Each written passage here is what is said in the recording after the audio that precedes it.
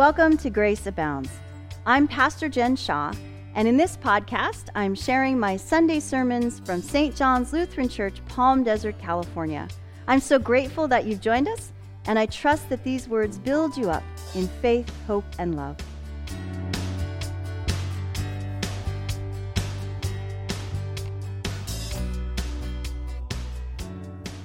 Our gospel reading for today is from the Gospel of Luke, the 15th chapter, beginning with the first verse. Now all the tax collectors and sinners were coming near to listen to Jesus.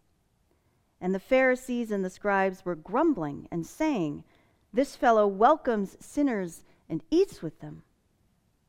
So he told them this parable. There was a man who had 2 sons. Here ends the reading. Please pray with me. May the words of my mouth and the meditations of our hearts be acceptable in your sight, O Lord, our rock and our Redeemer. Amen.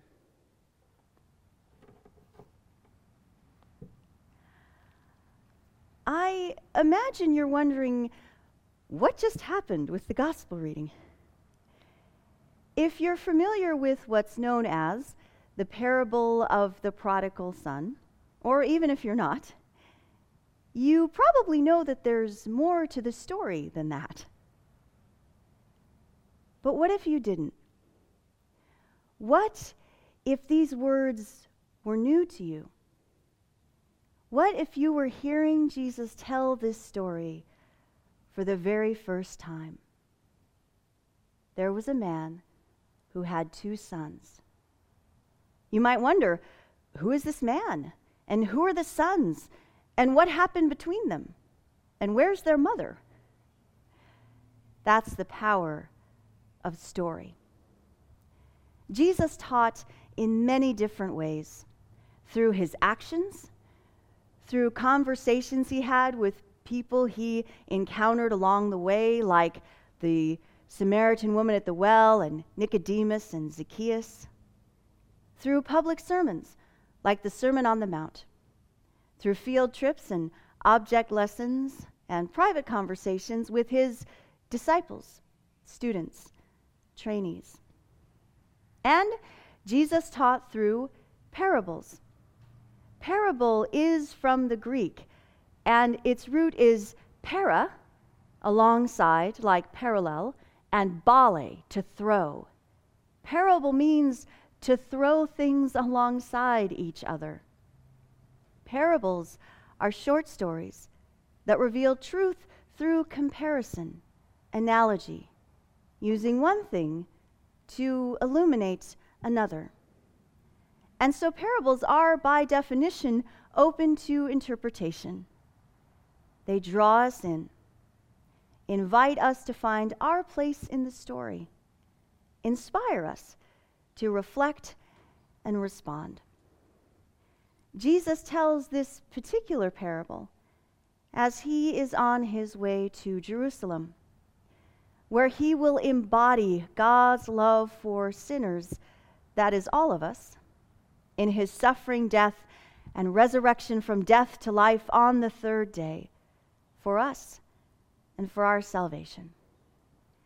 And Jesus tells this particular parable in response to scribes and Pharisees, the religious and social authorities in that time and place, the keepers of God's law, as they saw themselves, ones deserving of God's favor and therefore the fellowship of a rabbi like Jesus, who are grumbling that Jesus welcomes and eats with sinners, those who break God's law, as the religious authorities see them, and who are undeserving of God's favor, and therefore also the fellowship of a rabbi like Jesus.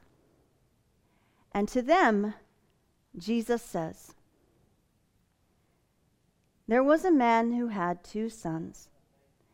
The younger of them said to his father, "Father, give me the share of the property that will belong to me." So he divided his property between them. A few days later, the younger son gathered all he had and traveled to a distant country, and there he squandered his property in dissolute living. When he had spent everything, a severe famine took place throughout the country, and he began to be in need. So he went and hired himself out to one of the citizens of that country, who sent him to his fields to feed the pigs. He would gladly have filled himself with the pods that the pigs were eating, and no one gave him anything. Here is the younger son who broke his father's heart, who failed to appreciate his father and their relationship and his family, who left home for a distant country, who did not wait for what his father had to give. He asked for all the property that would belong to him, and property would have included the wealth, the estate, the land, all that the family had to live on. It would have represented a significant part of the livelihood of the entire household. In the social structure of that time and place, the eldest son received a double portion of the inheritance, as they would be expected to take over as the patriarch of the family, continue the family line and the family business.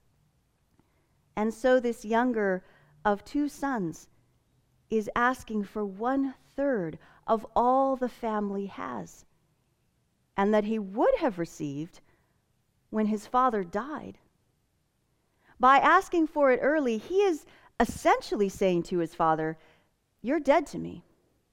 All I want from you is money, not time, not care, not relationship. I'm opting out of this family." And the father divides his property between his sons. He gives his livelihood to them, or, as the phrase reads in Greek, distributes his life. And the younger son takes it, leaves home, and squanders it all. Despite what the older son later assumes, the story doesn't tell us on what exactly the younger son spent all of his money, just that he spent all he had in living with reckless extravagance. Reckless extravagance is the definition of prodigal, hence the parable of the prodigal son. Until the younger son has nothing left.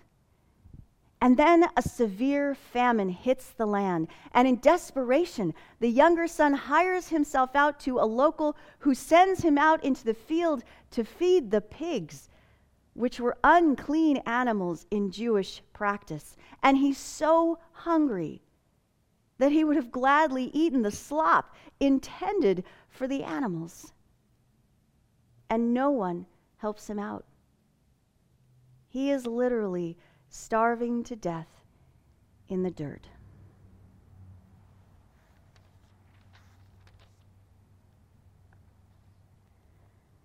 But when he came to himself, he said, "How many of my father's hired hands have bread enough and to spare? But here I am dying of hunger. I will get up and go to my father, and I will say to him, 'Father, I have sinned against heaven and before you. I am no longer worthy to be called your son. Treat me like one of your hired hands.' So he set off and went to his father."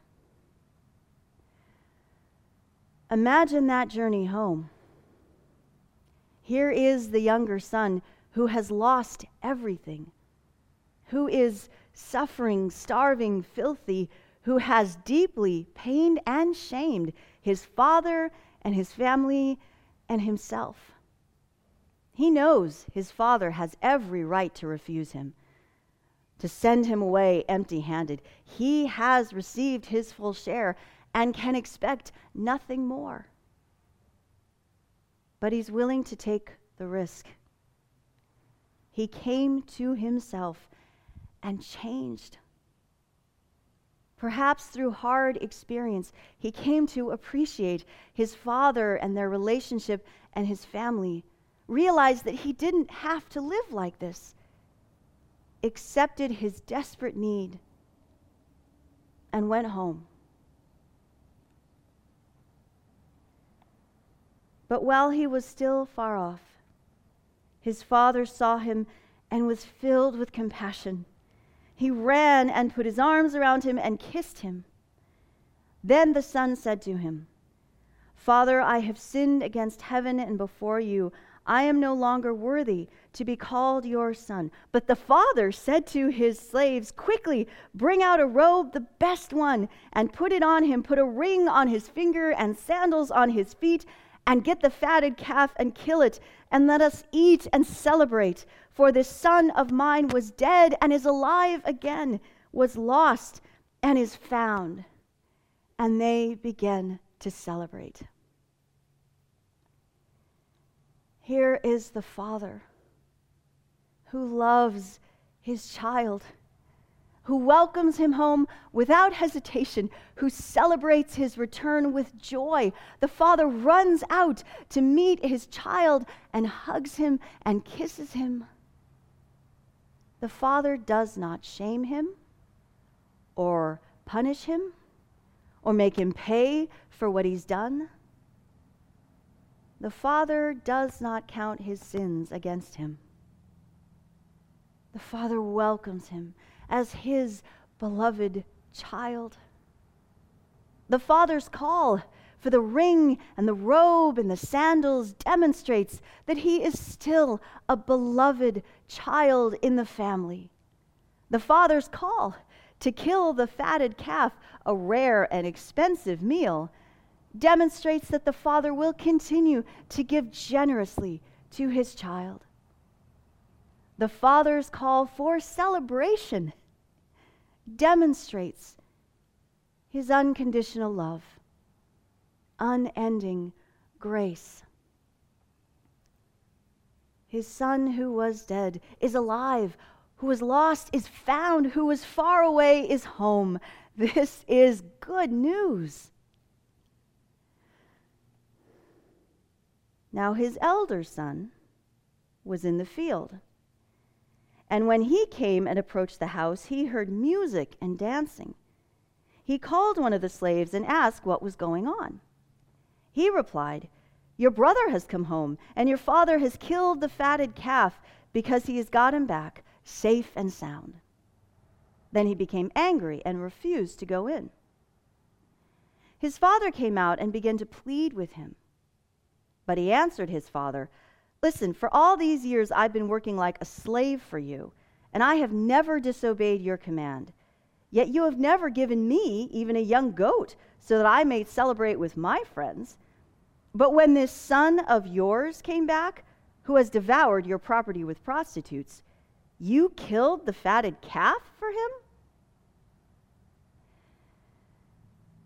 Here is the elder son who broke his father's heart, who failed to appreciate his father and their relationship and his family, who stayed home to grumble in a field.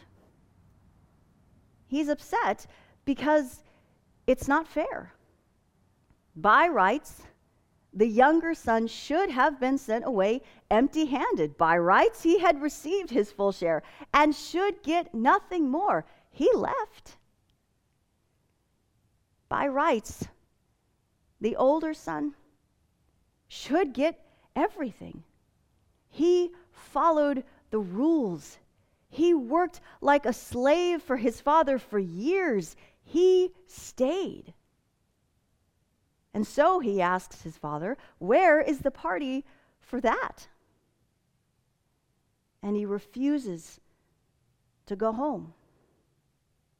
Like his brother, he leaves his father and his family, fails to appreciate their relationship. Like his brother, he essentially says to his father, "All I want from you is money, not time, not care, not a relationship like his brother.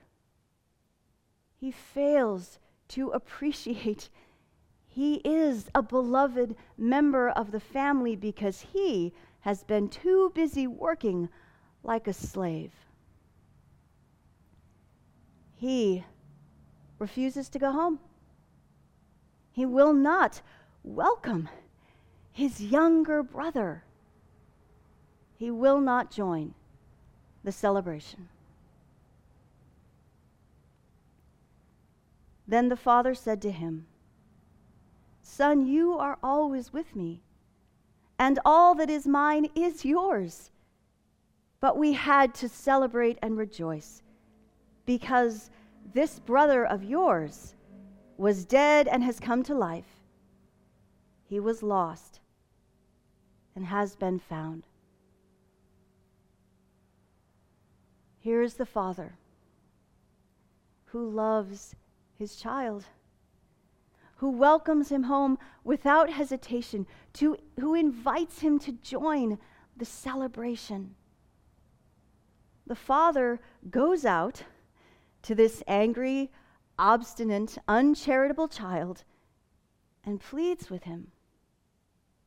The father does not punish him or shame him or point out how painful it must be to hear that your own child thinks you're a slave driver with a faulty sense of justice.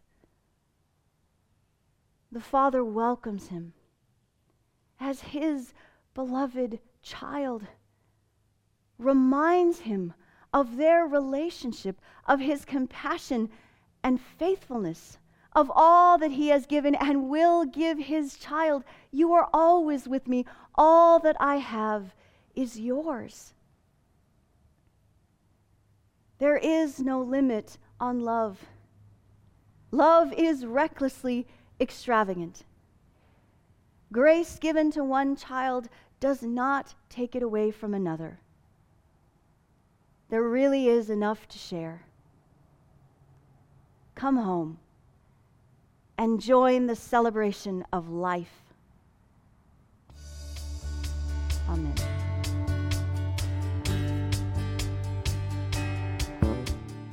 Thanks for listening. We're doing this every week, so make sure to subscribe. If you'd like more information about St. John's mission to know Christ and make Christ known, visit our website, stjohnslutheran.church. May God bless you on this day and in all the days ahead.